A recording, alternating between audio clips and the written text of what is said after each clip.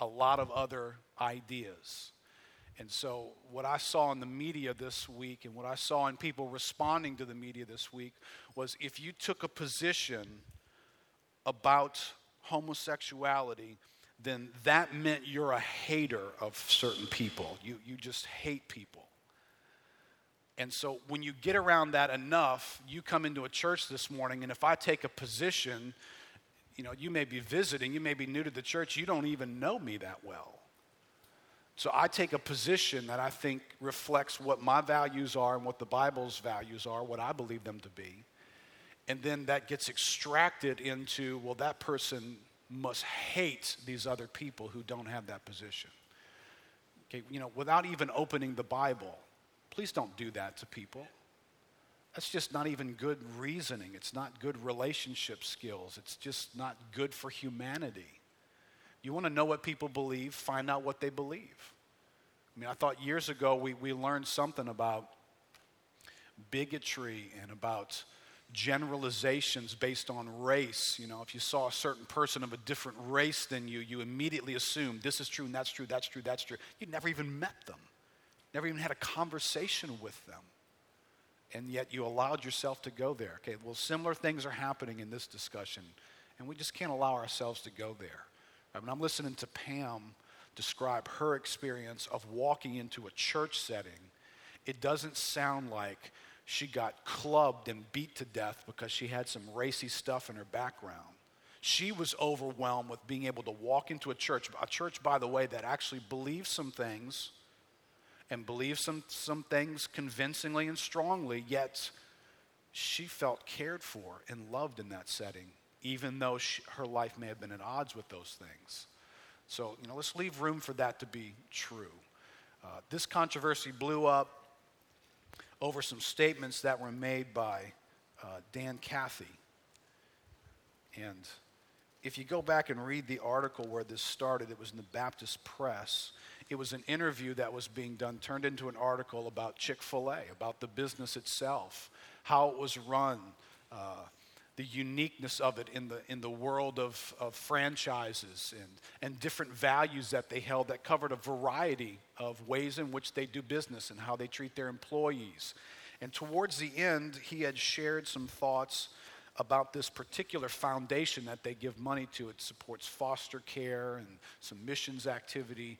It also it created a camp, a retreat facility that eventually began to be used to help support marriages. So there was marriage conferencing and things that were going on at that facility. He references and says, it began as a college scholarship and expanded to a foster care program, an international ministry, and a conference and retreat center modeled after the Billy Graham Training Center at the Cove. That morphed into a marriage program in conjunction with National Marriage Ministries, Cathy added. Some have opposed the company's support of the traditional family, the article writer says. Well, guilty as charged, said Cathy, when asked about the company's position. We're very much supportive of the family, the biblical definition of the family unit. We're a family-owned business, a family-led business, and we're married to our first wives. We give thanks to God for that. We operate as a family business. Our restaurants are typically led by families. Some are single. We want to do anything we possibly can to strengthen families. We're very much committed to that, Cathy emphasized. We intend to stay the course, he said. We know that it might not be popular with everyone, but thank the Lord, we live in a country where we can share our values and operate on biblical principles. And that's the article that started this. There was an interview a couple of weeks later that got a little bit more pointed in the Ken Coleman show. Dan Cathy said, I think we are inviting God's judgment on our nation when we shake our fist at him and say, we know better than you as to what constitutes a marriage. And I pray God's mercy on our generation that has such a prideful, arrogant attitude to think that we have the audacity to try and redefine what marriage is about. Now, quite honestly, when I read those statements, I think a whole lot more people should have been offended. You stand up in a culture and you say, we're all married to our first wives. where was the huge number of people who should have been saying, hey, dude, I've been divorced, and you just backhanded me with that statement? Now, I just point that out because I'm curious as to what's informing the conversation in our country. Because no one said anything about that.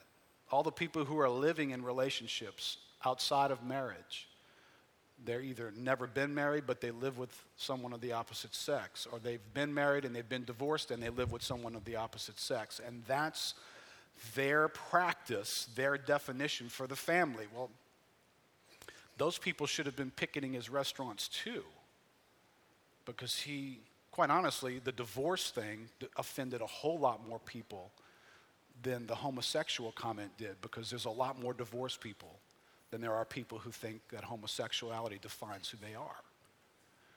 But yet that didn't happen, right? That's not where this conversation went. And I think we'd be well informed to think through, there's something operating in our culture right now that's influencing where these conversations go. But I want to talk to us this morning about how does the gospel have a conversation with this world that we live in, where this value, this particular issue that I want to talk about this morning, is in the conversation that the church is bringing the gospel to, right? So my first question is, what conversation are you seeking to have? Right here, this thing hits the news headlines. It becomes discussion for your family. It becomes discussion with your neighbors. It becomes discussion with your coworkers. What conversation are you seeking to have? And I'm aiming my conversation here this morning at any here who call themselves Christians. Are you trying to enter into an argument about democratic, pluralistic societies? Is that what your fight is over? That's your issue. You want to make the point that guys like Dan Cathy live in a plural society. They've got the right to have their opinion and to make it known, and you have the right to agree or disagree with that person. People have civil liberties in this country within boundaries that don't bring harm to others to be able to say what they want to say. First Amendment. Let's have a First Amendment argument. All right. That's fine. That's not a bad thing to do. We live in a country that's got certain values. I think for the most part, if you study the rest of the world, you'll be very thankful for the values that the country that we live in has. I'm thankful for them. But the First Amendment is not in the Bible. And so you want to treat your arguments very carefully. You don't want to come to blows with people over stuff like that. You're welcome to have an opinion, the same way that you are convinced the New Orleans Saints are better than somebody else. Okay, great. Have an opinion. Hold it strongly. You should hold that strongly, by the way, if you're wondering. But don't let that get in the way of the gospel. Don't let your passion for American values get in the way of the gospel, because that's a different discussion, right? That's an argument. Really, now you're moving towards an argument of what's right and wrong, right? We look at human behavior and we enter into a discussion as to, is that right or is that wrong? Okay, now the question for everybody is, well, how do you determine that? Because most of us that, got any age going on us, you don't have to be very old, can look back right now that in this discussion, in the context of our culture, right now, the fight is to call something right that most all of us grew up being taught by the culture. I'm not even talking about God. I'm just talking about the culture. The culture taught us to believe that's wrong. Now the culture is trying to amend that position and say it's right, which raises the whole debate of, well, at the end of the day, how do we determine what's right and what's wrong? What's the basis for that? Is it just when something's been around long enough, there's a certain tripwire that once it's 50 years old, once it's 100 years old, it suddenly becomes right? It's an idea that ripens and now it's right to call it right? Is it just our personal traditions? Is it something about my chemical makeup as an individual that adjusts what's right? And this is the debate within our culture, trying to figure out how to figure out what should be called right and what should be called wrong. Well, in the Christian conversation, all right, let me move to this next thought here. The Christian conversation with the world always involves certain tensions. Now, I don't mean tensions like, the world thinks this and the Christian thinks that. I'm not talking about that tension right now. I'm talking about a proclamation of the glory of God tension. I'm talking about the challenge for the individual Christian to accurately represent God in your conversation. Right? So here's my question. Do you feel the tension for people to be convinced of God's love or of God's righteousness? You personally, do you feel the tension? When you get into this conversation, this subject comes up, talking about somebody said this, that guy did that, then there's a bunch of people eating chicken. I mean, whatever, however it comes up, there's this heated controversy going on. Right now, I could divide the church right now over who ate chicken Wednesday and who didn't. Right? Some people, right, you're like a broker of something. So if you're a righteousness broker, you ate chicken, and you can't understand why anybody else didn't eat chicken. I was standing out there sweating buckets for an hour to buy my $7 meal at Chick-fil-A, brother. Well, I didn't see you there. I actually did. Anybody notice that one of the guys in the church was on the front page of the newspaper? Okay. Yeah, right. Be careful, guys. I'm going to insult you in a second. Don't clap. Don't take the risk. I'm just warning you right now. You don't know where this is going, all right? All right, so you got the righteousness brokers who, when they speak for God, it's about holiness. It's about righteousness. God is righteous. That's sinful. Let's be clear on that. That's got to get out. That's got to be part of my first 30 words out of my mouth because I'm a righteousness broker. And then there's some people here who are love brokers, right? You know who you are. You're wired a certain way. You love the love of God. You love that God loves. And you want other people to be in touch with that. And you've got a passion for that. And you possibly were a little put off by the righteous brokers in front of Chick-fil-A with their signs and their stances and their rigid feeling relating to this topic. Because for you, you're thinking, I want people reading that sign, and on the other end of this issue, I want them to be in touch with the fact that God loves them. And I feel like the righteous brokers are in the way of that. All right, listen, here's the challenge in this. You and I don't get to choose what aspect of God we're going to represent.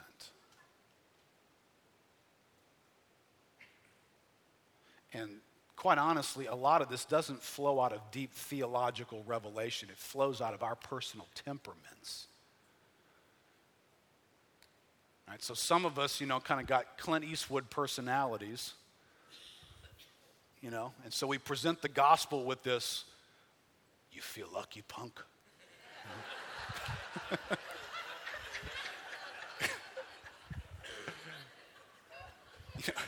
Go ahead, get saved, make my day. We're just tough and rugged, and people need to respond to that.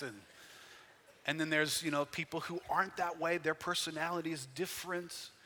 And this is what we're doing. We're making God in our own image. And we don't have permission to do that. We've got a very challenging tension on our hands. When it comes to this particular subject, there's a reality here. There's a reality here that God loves the homosexual. And the tension here is to figure out, how do you present a God who loves the homosexual and who also says that homosexuality is sin.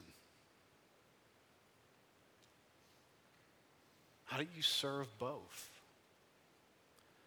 Some people want to abandon one for the other just because of the way we are.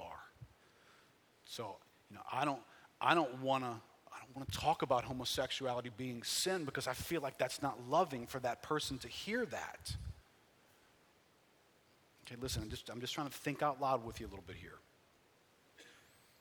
Do you understand, without boundaries and without the commands of God, you don't know what love is. There's this misinformed idea that love just kind of lets people go where they want to go, however they want to go. It just, you just got to let people, that's how you love people. Which would mean God is really, really out of touch when he issues commands to his creation. And he says, you will love the Lord your God with all your heart, soul, mind, and strength, and you will love your neighbor as yourself. Now you understand that's a summation of the law. That's God just putting the law into two quick statements. And so we kind of, if you're a love broker, you love the idea that, hey, just love God and love people. Man, that's what Jesus was about. That's what the Bible's about. That's what God's about. Love God and love people. All right, that idea is an expression of the Ten Commandments, where God turns and says, you shall have no other gods before me. You shall have nothing else in your heart as important to you as me. Now, what happens if you do have something else in your heart that's more important than God? Well, then you're at odds with God right now. Well, I thought God was love. Well, yeah, he is love. And he is also the same God who's telling you, the day I become number 2 in your life, you and I are going to have a problem. And yet he still loves. Love your neighbor. Just love people. Why can't Christians just love people? Well, they do love people. They love people with a definition that God calls good. God calls it good that you don't steal.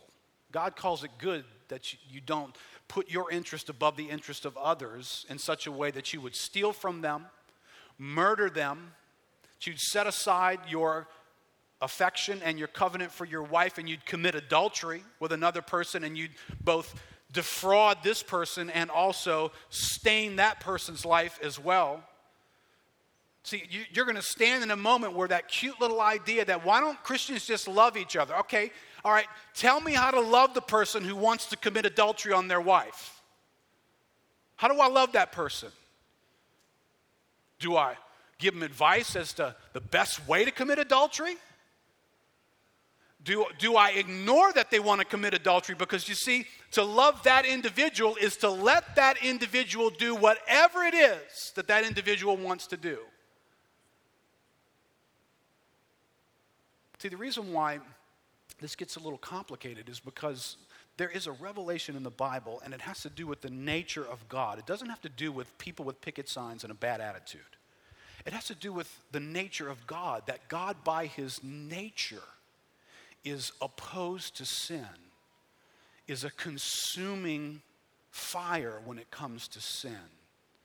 And listen, every sin, it's like every sin that exists, that comes into existence or has been in existence, it's like it's traveling on a conveyor belt to a destination. Every sin, you understand, every sin is on a conveyor belt headed to a destination.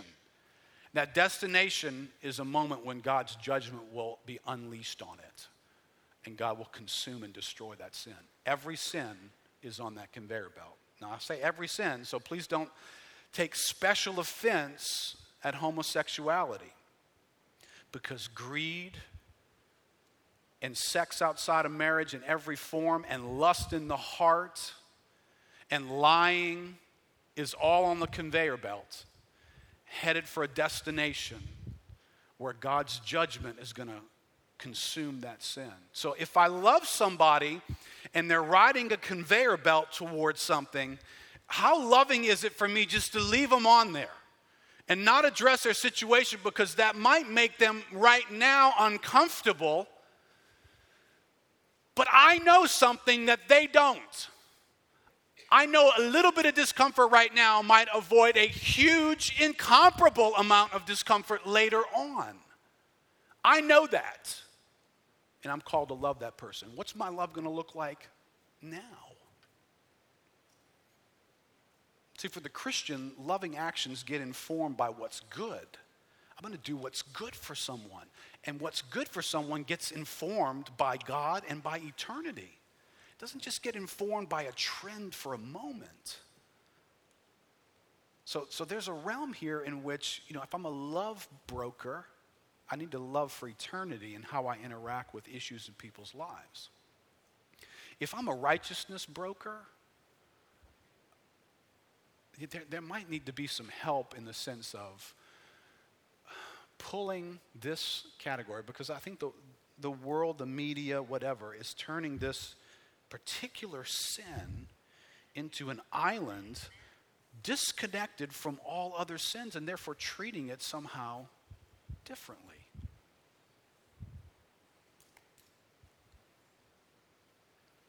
The way in which some of us speak about this sin, it kind of works if you don't personally know anybody who struggles in this category, right? How about if I pick some sins that you live with? Sins that are in your own house. Sins that have the names of relatives that you love and you care about them. They got sins going on in their life and they're riding the same conveyor belt. I saw some of the most horrible comments in this arena from Christians.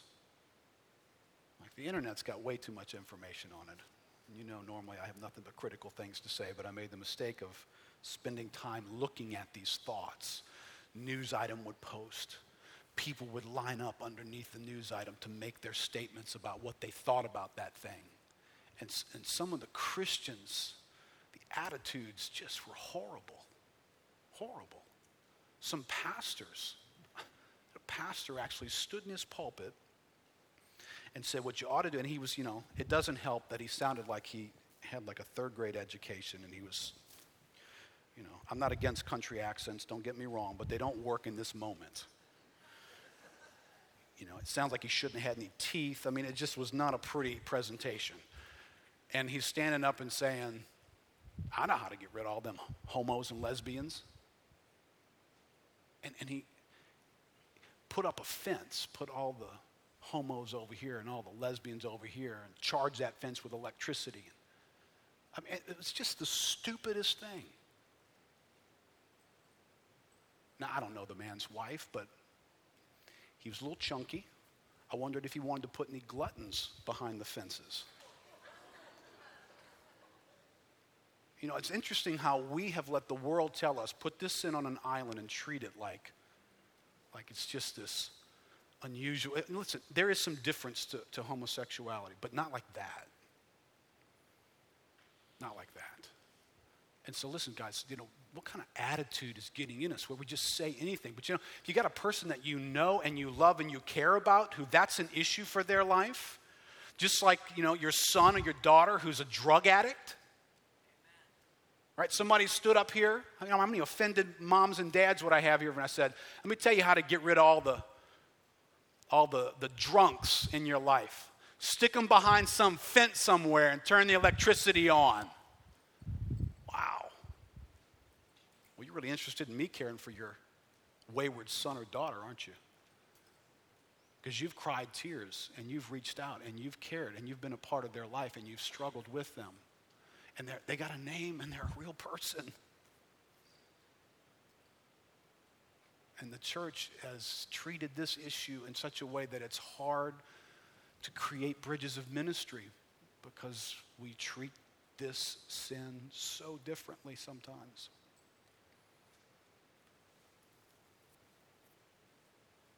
Let me just say this because I know that the second I say, okay, you have this tension here, you have God loves the homosexual, and homosexuality is sin. And the second that goes there, that you can have thoughts from the other side. I don't like that you'd even call it that. I don't like the idea that there's a God who's so put off by that he would have anything on this conveyor belt going on. Well, listen, all I can tell you, it is what it is. I don't get to change it, and you don't get to change it. But let me tell you something that's absolutely amazing. And we just celebrated in communion, and Jeff just spoke about it a moment ago. Because the God who responds to sin with a destructive fury, and I'm pretty sure when we get to heaven and stand before God, that's going to be crystal clear as to why that's the right thing and the best thing to do. Right now, you and I just don't get it all. So the God who responds to sin with destructive fury is the same God that we celebrated just a moment ago, who said, he who did not spare his own son. Do you understand that that's what Jesus Christ was doing on the cross? He was swallowing an eternity, a concentrated dose, an eternal wrath from God was being swallowed by his own son. God didn't spare his own son. There's something about the nature of God that is going to respond to sin and destroy it and consume it. Now, the thing that really is difficult here is for people to kind of really take odds. And I hate that idea. I don't like that. Listen, whether you like something or not doesn't change whether it is true or not. So if this is true, there is a way out. It's the God who didn't spare his own son so that he could spare you. What an act of love. God really does love you in an incredible way. Let me see if I can move through a bunch of thoughts here. What to do when the Christian's conversation conflicts with the world? What do we do? We have a view. The gospel has a view. The Bible presents a view. And it conflicts with the world. Right? I read some of this verse last week. Well, first thing is, don't be surprised. Can I read my Bible? Should I be surprised that the world thinks differently than the way in which biblical values think? Should I be surprised by that? Matthew 10, behold, I'm sending you out as sheep in the midst of wolves. So be wise as serpents and innocent as doves. Beware of men, for they will deliver you to courts and flog you in their synagogues. And you will be dragged before governors and kings for my sake to bear witness before them and the Gentiles. When they deliver you over, do not be anxious how you are to speak or what you are to say. For what you are to say will be given to you in that hour. For it is not you who speak, but the Holy Spirit, the Spirit of your Father speaking through you. Brother will deliver brother over to death, and father his child. And children will rise against parents and have them put to death. Right? I mean, is there anything in here that kind of leads you to believe that we're going to have this real peaceful coexistence? Jesus goes on and says, if they hated the master, they're going to hate you. And the only way they will stop hating you is when you stop representing the master. If you're really, really at peace with the world, then you can kind of question, am I reflecting God? Because the world is going to be offended by Christ, who he is and what he stands for. And the Bible clearly says that. So when Jesus saves someone and then sends them on a mission, like this verse in Acts 26 talks about the Apostle Paul being sent on the mission. And this is what he says about the people you're going to, Paul. He says, I will appear to you, delivering you from the people and from the Gentiles. So you're going to need to get rescued here. I'm sending you a people who are going to want to eat you for lunch. To open their eyes so they may turn from darkness to light and from the power of Satan to God, that they may receive forgiveness of sins and a place among those who are sanctified by faith in me. Paul, I'm saving you and I'm sending you. I'm sending you back into the condition out of which I saved you. You were once one of them and you were just like them and you were in this condition too. till I did something in your life. And now I'm sending you into this world. And it's a world of people who are cut off from God. They are dead in their sins. They are blinded. They live in darkness. And there's this spirit being called Satan who has influence over them. That's their condition. So when someone stands up and makes a statement about a biblical value and the world freaks out over it, should that have surprised the church? Should you be reading blogs that people are responding like they can't believe you're saying? Again, you responded. Listen, I got no problem, as I'll say in just a second, I got no problem with stating righteousness. Where it becomes a problem is when you're a Christian and you're so surprised by the behavior of those who don't know God that you begin to personally insult them and attack them personally. And the conversations in these things, news headlines would move from people criticizing the Bible and then, they don't believe the Bible, and what about this in the Bible? And then a Christian responding by basically saying, you are the biggest idiot I've ever read. All right, somebody lost sight of something in that moment. The first thing they got lost sight of was how big of an idiot all of us were when we were saved. Because that audience Paul was sending them to, I was in that audience. Paul, I'm sending you to these people. I was one of those people. I was one under the power of Satan and blinded in my understanding and living wayward from God. I was one of those people. That's why God sent Paul. That's why the gospel came to me. I was one of those people. Were you one of those people? So, how do I turn to somebody who's acting like I acted and go, you are such an idiot? Wait. What's the difference between me and that person? See, if you've been attending the Doctrines of Grace class, you get the answer to this. Right. Don't tell them. Make them come. And if you haven't been, well, you're an idiot. No, I'm just kidding. Oh, just kidding.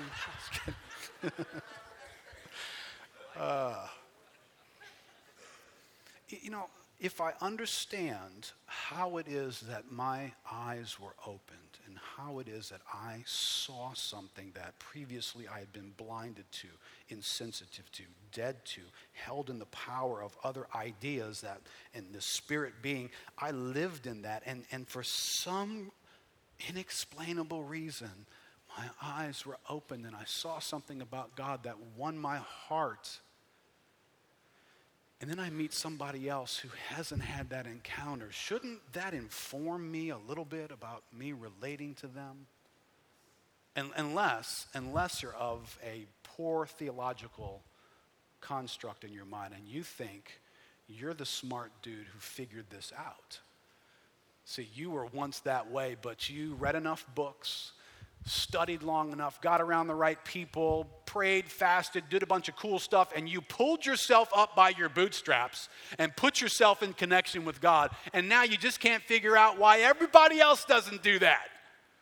You, Mr. Don't Understand the Bible. I'm not an idiot like you anymore because I did something different than you did. No, you got changed by the mercy of God, dude. And that informs what I sound like to people.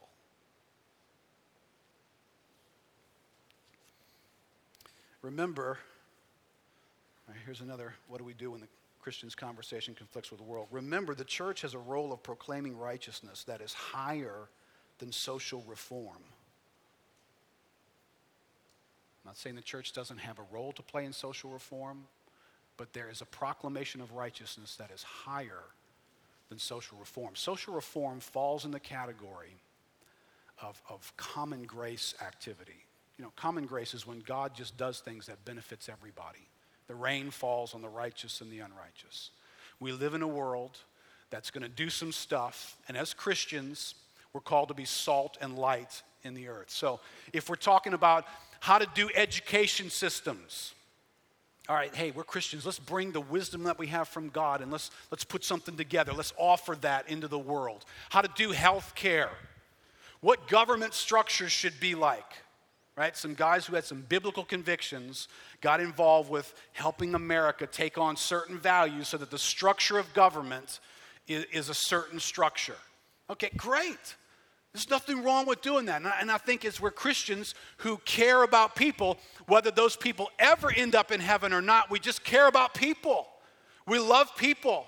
We want them to benefit from the wise ideas that God has, and we should play our role in influencing the government and the ideas of the culture that we live in. But that's not our primary call. Common grace is not our primary concern. Saving grace is our primary concern. What's of most importance to anybody you and I interact with is not their view on marriage. It's their view on their own salvation. What will make them right with God for eternity. That's the most important thing about who they are and what's going on in their life right now. Does that mean we don't influence their view of marriage? No, I think we should. I think God's ideas are good ideas. They're the ones that people are called to live by, and we should influence people. But you understand, you can have a right view of marriage and a wrong view of God, right? You can believe certain things and rally around the cause for marriage to be a certain way and be defined a certain way, and in the next moment say, oh, but I don't believe that about Christ. No, I don't. That's a person with a right view of marriage headed for the end of the conveyor belt to face the judgment of God. But they got a right view of marriage. Our primary mission is not to reform the behaviors of society, but to proclaim the gospel that restores people to God and to his rightful rule. There was a lot of passion for some people this week. There were some Christians who kind of came to life this week. You know, sweated in line and listen, and you know, I like chicken. I wouldn't have waited in line that long for it. But I would not have had a problem supporting a business that was simply trying to say, I have a value, and I made it public, and the people freaked out about it. I got no problem saying, hey, I'm with that guy. I think you should have the right to do that as an American, and I also agree with his views. So I got no problem standing in line eating chicken. It's good for you to know that, I'm sure. Some of you are saying, finally, a church that I can attend. No.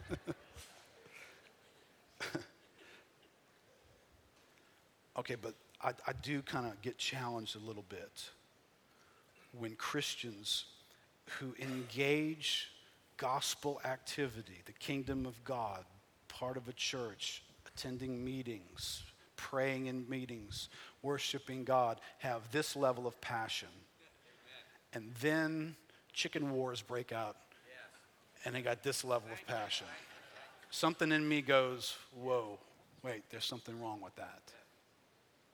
Or can I warn you? Can I tell you? Can I dispel what I believe, and I think I'm right? The reason why this happens in this society is because too many of you, and I say you because I'm not one of you in this category, too many of you spend too much time reading the epistles of Rush Limbaugh and Bill O'Reilly, Hannity. Right? Some of you guys, you have your nightly devotions with these men. And what they do is they teach you something that sounds like biblical values, and quite often, many times it is. And they also teach you how to have an ungodly attitude toward others.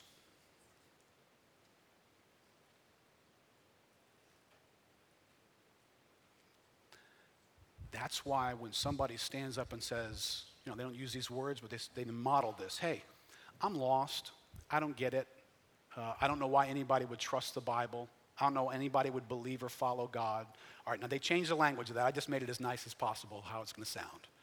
It's going to come off sounding like, these narrow-minded, bigoted idiots who follow this Bible, I mean, do you really know the Bible says this? And it says, okay, that's what it sounds like when they serve it up.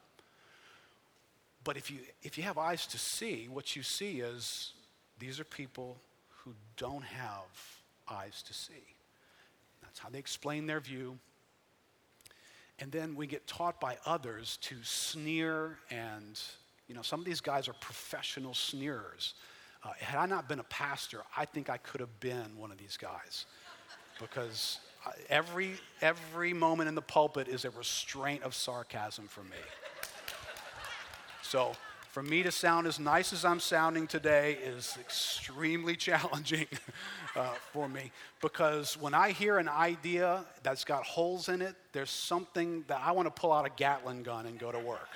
That's just how I'm wired. And people who have to spend time with me will tell you that. At least my wife didn't amen. Only Peter amened on that one. I'm honest, brother. She has to go home with me. You don't. That's the difference. So, listen, we hear ideas, and we were taught by people, right? The knee-jerk response to Sean Hannity interviewing somebody is, if that sounds stupid, make sure you clarify just how stupid it really is. And interrupt the person rudely over and over and over again to make sure you clarify, and then push their position as far into the extreme as you can so you can help them see just how stupid it really is. You thought it was stupid at this level. Let me help you, pal. It's stupid over here. And you watch these shows, and that's what they're doing throughout their show. So somewhat they're agreeing with the Bible in some positions, but they're teaching you and I to have attitudes that I don't think is helping us with saving grace. The message you and I have for people is not a political message. It's a theological message for their souls. Make sure your politics don't get in the way of the gospel, right? You got a little political stretch coming up here. You got a bunch of campaigning going on in the next few months here. Be very careful how you hold your positions. Read the Bible and find out how animated Paul was about who was running for an election. He was busy with other stuff. It didn't seem to consume him the same way. So do some devotions apart from Bill O'Reilly and those guys, and might help. But here's a helpful thought from a guy named Jesse Johnson. He says, being caught in a debate about waffle fries can be distracting to the task at hand. Obviously, there is nothing wrong with supporting Christian-owned businesses, especially those that are being ostracized by the government for the faith of their owners. In that sense, Chick-fil-A Day is a great idea. Go for it. But the tendency with these kind of Christian culture wars is for Christians to completely lose the ability to differentiate between what is important and what is inconsequential. Time and energy can be spent advancing secondary and tertiary causes, and the net result is often unconnected to the advance of the kingdom. If a greater number of people eat at Chick-fil-A today than kiss there on Friday, the gospel does not win. Do you understand that? If more people protest on Friday than spend their day there today, the gospel does not lose. There are two ways the gospel suffers on Chick-fil-A Day. If people think that supporting Christian values is the same as evangelism, or if people think that protecting marriage is the same as advancing the gospel. I'm not saying these are not unimportant causes, but when your passion for a secondary cause eclipses your passion for the primary cause, then the church needs an adjustment. Right? All right, let me see if I can move faster here. Next thought. Remember, there's an unavoidable ultimate issue in the conversation. Right? You're having this debate over what's right, what's wrong, right? It's unavoidable. You're going to end up here. Human life has a variety of categories, behaviors, and social structures. Who has the right to say what those are supposed to be like? Ultimately, you can start the conversation wherever you want. At some point, this is where it will funnel down to. Your conversation with somebody is going to be about who has the right to say what's right and what's wrong. My view, and the one I will stand on, is I believe the God who created everything has the right to say what's right and what's wrong. I think he's the creator. I think he's the owner. I think he's the only one who's got the deed to anything. So he created everything, and if you read the Bible, he created it with a purpose. So everything's got design to it. So he's not only the owner, he's the architect and engineer who designed everything to function a certain way. So I think he has the right to say what's right and what's wrong. And I believe that he has revealed himself very carefully and intentionally in the scriptures. And an amazing book that if folks who critiqued it, who honestly, probably have never read any of it, were to allow this book to speak, you would be amazed at what God has preserved through these thousands of years that has shaped human history and human life. I believe God has spoken in that word. Now, you may or may not agree, but I don't like the alternative for who gets to say what's right or wrong. Look at this thought from John Stott. He says, as we reflect on the message of the Bible and the demands of our culture, we need to reassert our belief in the authority of Scripture. If we waver in our belief that God has spoken to us in the Scriptures, then we are left with conjecture and opinion. So Keith, would you think that's right or wrong? Well, I think it's wrong because that's what I think. It's just your opinion, right? Yeah, it's just my opinion. Now, who are you? Well, from River Ridge. I don't know, does that help? I'm 48. Does that help? Got an engineering degree. Does that help you let me be the bastion of determining what's right and what's wrong? See, I throw any idea out there to you. Any idea. Just put it out there. Is this right or it's wrong? There's opinions about that, right? And if you grab the string of one of these opinions, and this is the opinion of homosexual marriage, should that be okay?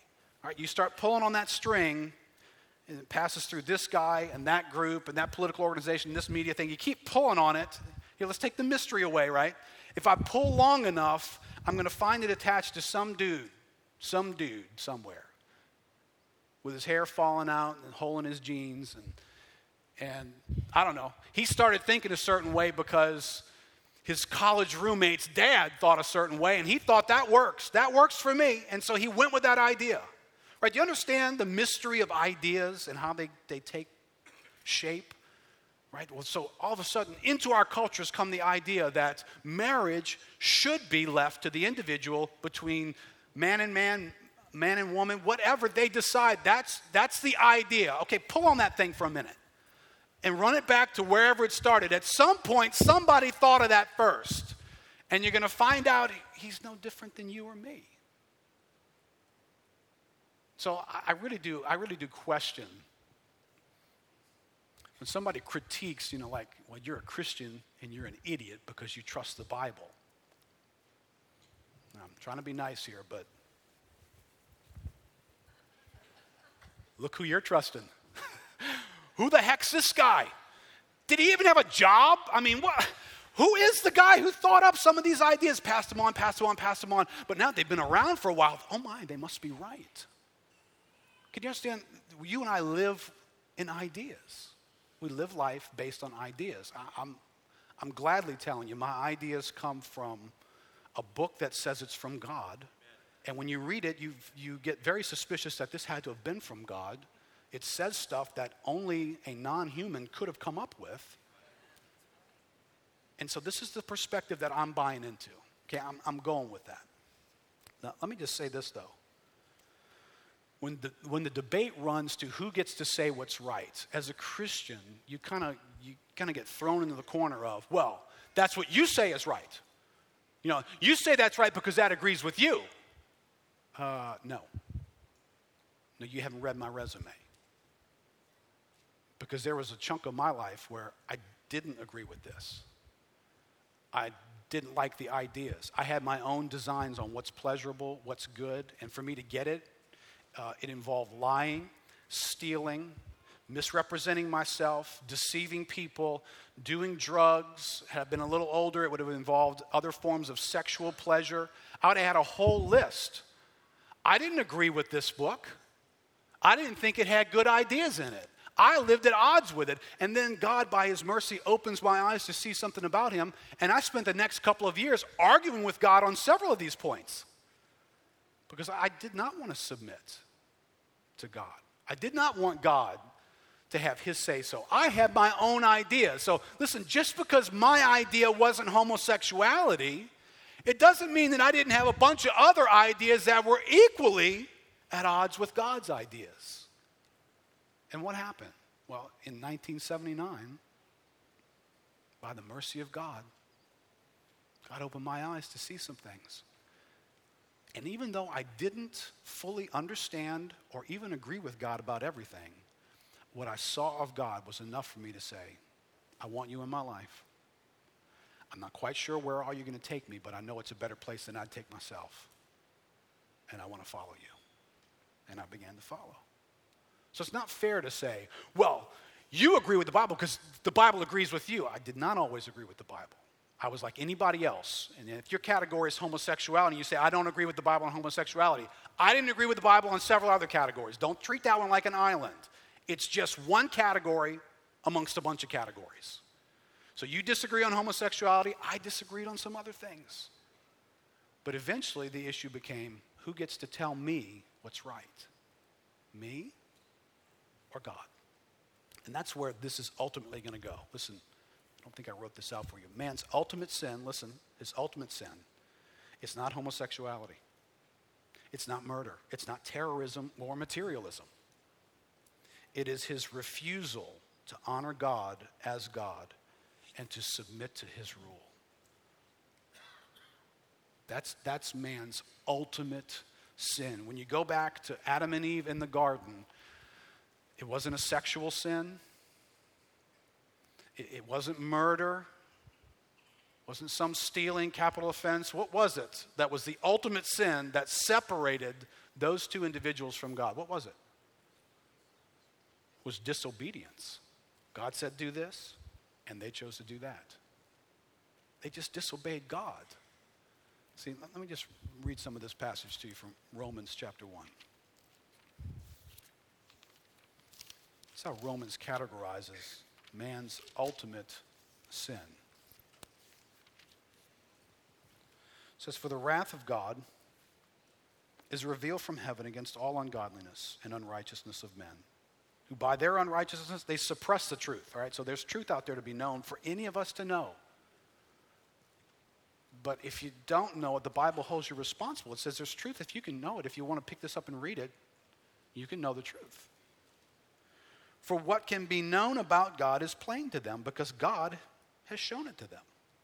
For his invisible attributes, namely his eternal power and divine nature, have been clearly perceived ever since the creation of the world in the things that have been made. So they are without excuse. For although they knew God, they did not honor him as God or give thanks to him. What was the result? Well, they became futile in their thinking, and their foolish hearts were darkened. Claiming to be wise, they became fools and exchanged the glory of the immortal God for images resembling mortal man and birds, animals, and creeping things. Right? This is what happens when you decide, I'm not going to let God rule over me. I'm not going to let God be God. Everything falls into the wrong category in life. Every category becomes dysfunctional.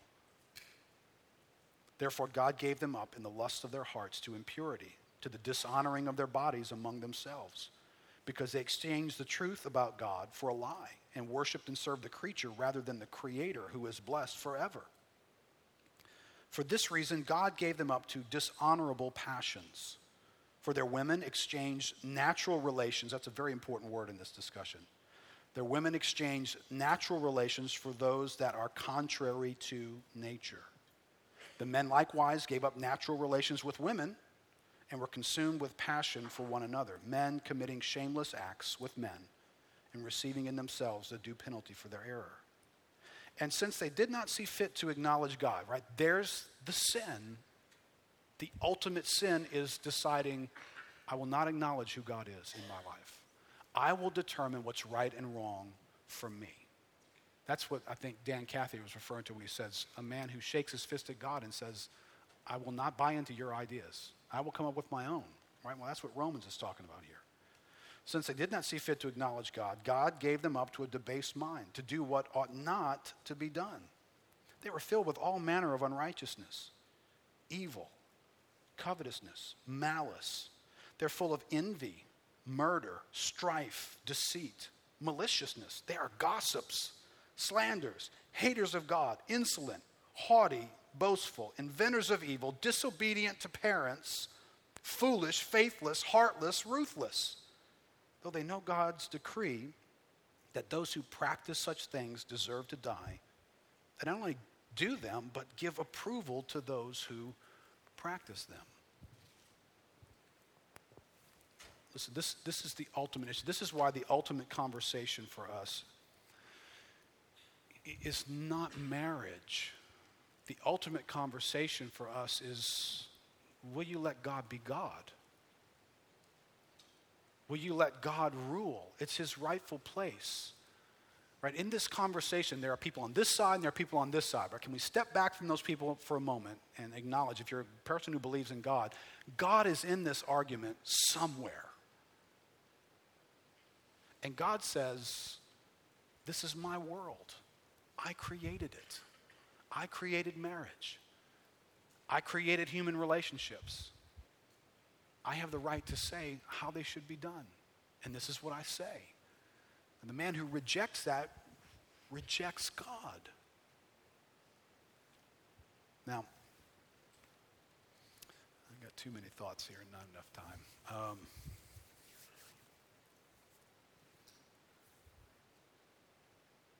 This is not an easy subject. Our culture's not made it an easy subject. And it will take some wisdom and carefulness from the church to address this in the future and to continue to address it. Let me just point out something obvious here in this passage. This passage depicted homosexual activity in it and then went on to list a long list of sins immediately in the same context, right? I will get comments. Again, I'm just warning you, this is the culture training you what to listen for. I will get comments. If I mention homosexuality in a message, I will get comments every once in a while from folks. But you guys have been in the church a while. You know there's pretty much not an issue that I'm not going to make a comment about. How many of you guys know I've said about 10 times more about divorce than I have about homosexuality? How come nobody sends me any letters on that? Right? And the letter starts to feel a little bit like this. Had I invited a friend, I would have felt very awkward for them to have heard that. Okay? Did you ever invite a divorced friend to come to church with you? Did you ever invite an overweight friend to come to church with you? Did you ever invite anybody who's got anger management issues to come to church with you? I mean, I reference this stuff all the time. Why is it that we have ears to hear, you said homosexual, you said homosexual. See, that's the thing I don't like about churches. They pick on homosexuals. Did you read the rest of this list? Some of you ought to be squirming a whole lot more than that homosexuals are in here. Did you read that disobedience to parents is in here? Are you concerned about that, any of you? Not just the teenagers, some of you were kids at one point. Remember that? I mean, you checking the list out? There's gossips on this list. Oh my gosh, Facebook. Oh. All right, this is where the church kind of gets weird, okay? And I had somebody ask me this, and I'm going to close in just a second. I could go way too long. I had somebody ask me one time. They were thinking of coming to the church. They were referred here by someone, and they made an appointment with me to ask some questions about the church. What it's like, what do we believe? The guy says he was a Christian, he was a young guy, married man. And one of the first questions he asked me, one of the first questions in his interview was, so Keith, let's say a homosexual walks through the door on a Sunday. How is he going to be treated? That's one of the first questions he asked me. Right, so immediately, whether your mind goes there or not, this is a person who's been told by the culture what's critical. That's critical. All right. I said, well, I'll give you the best answer I can. I said, I'll give you two answers, actually. One would be the way in which I think he should be treated, and the other would be realistic in the way in which he might be treated. How should he be treated? I said, as far as I'm concerned, he should be treated just like the drunk who walked in right in front of him and the guy full of pride who walked in right after he did. That's how he should be treated. I think he went on to explain, he should be treated just like I was treated when I walked into a church for the first time, because I've got my own issues. Amen. Homosexuality is not one, but I've got other issues that people had to decide how would they relate to me once they got to know that I had sin issues in my life. I said, so that's ideally how he would be treated. How might he be treated? Well, honestly, we live in a culture that has stigmatized that behavior, and he might actually be treated a little differently than somebody else would be. As a church, we probably need to address that, right? Because sin is sin. And I don't have time to preach a message on the uniqueness of homosexual sin, because I do think there are some uniquenesses to it. But not redemptive uniqueness. And listen, I'm preaching, and I know preaching gets received a certain way, and obviously I can't do this, but through the years, I've met with a number of people who struggle with homosexuality. I've met with a number of people who struggle with sex outside of marriage, who've fallen into a situation, some sexual involvement that they shouldn't have done took place in their life. If I could let those people stand in front of you and say, hey, when you went for your meeting with Keith, what was that like? How were you treated? Probably all of them would use the Baskin-Robbins illustration I use all the time to explain there's 31 varieties of sin. Because one of the first things I would have said to them, knowing this is an obstacle for them, would have been, listen, your sin is in this category, mine in these. So, you might got rocky road going on, but I got pistachio, and I need the forgiveness and grace of God in my life every bit as much as you do. And so that would have been where our discussion would have lived quite a bit. I would have talked to them about hope and about the mercy of God. I would have talked about the reality that what they're embracing is sin according to the Bible, just like issues in my life are sin. So our culture is telling us something. Our culture is living in this thing. Okay, the church needs to be prepared to respond, right? Every one of us needs to be prepared to respond, needs to be careful in how we engage the conversation. We need to have a gospel conversation in a gay marriage world. We need to be ready to do that in a redemptive, God-glorifying way. So let's stand up together.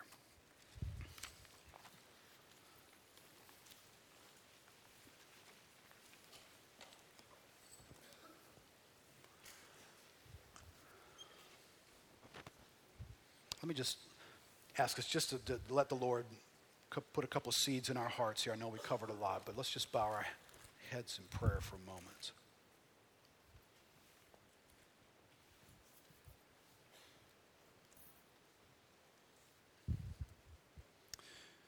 I want you this morning as a believer, as a representative, as one who speaks on behalf of God with your life and through your attitudes and through your words.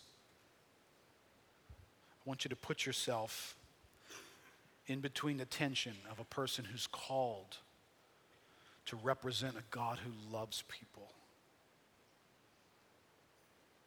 a God who is compassionate and slow to anger and abounding in loving kindness, a God who can have a conversation with a woman at a well and she's able to walk away feeling both loved and corrected. And you and I are called to represent that God. And we're also called to represent the very same God who is righteous.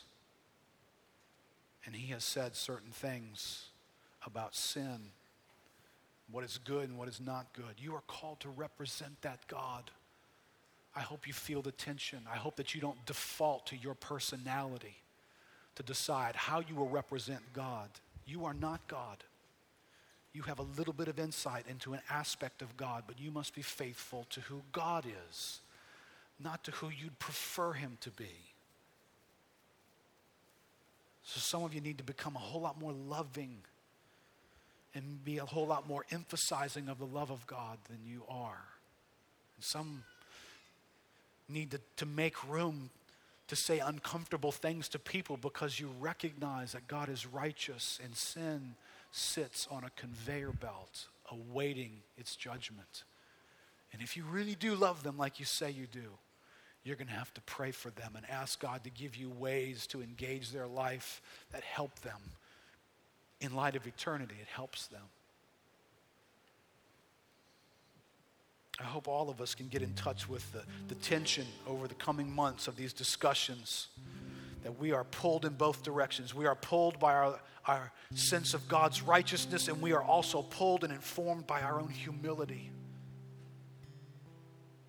That we recognize that what separates us from those who have such hostility to God is nothing about us. It's the grace of God. God had mercy on my eyes to let me see. Oh, may I engage conversations in such a way that I don't treat people like I've got it and they're idiots. Because but for the grace of God, go I. Lord, inform us. Inform us in these things. Lord, these are realistic tensions as we represent your gospel into this world. God, I pray for some this week who recognize this week was a week of unusual passion in their life. Lord, they were animated. They wanted to check the news and they wanted to hear what was being said and they wanted to go stand in line or do whatever because there was passion ignited in their hearts. God, I pray that gospel passion would inform our passions more than any other passion. Lord, it's fine for us to have passions in other categories, but may they never cast a shadow on our passion for the gospel. And Lord, help us. Help us, Lord, to be the church to all types of sinners.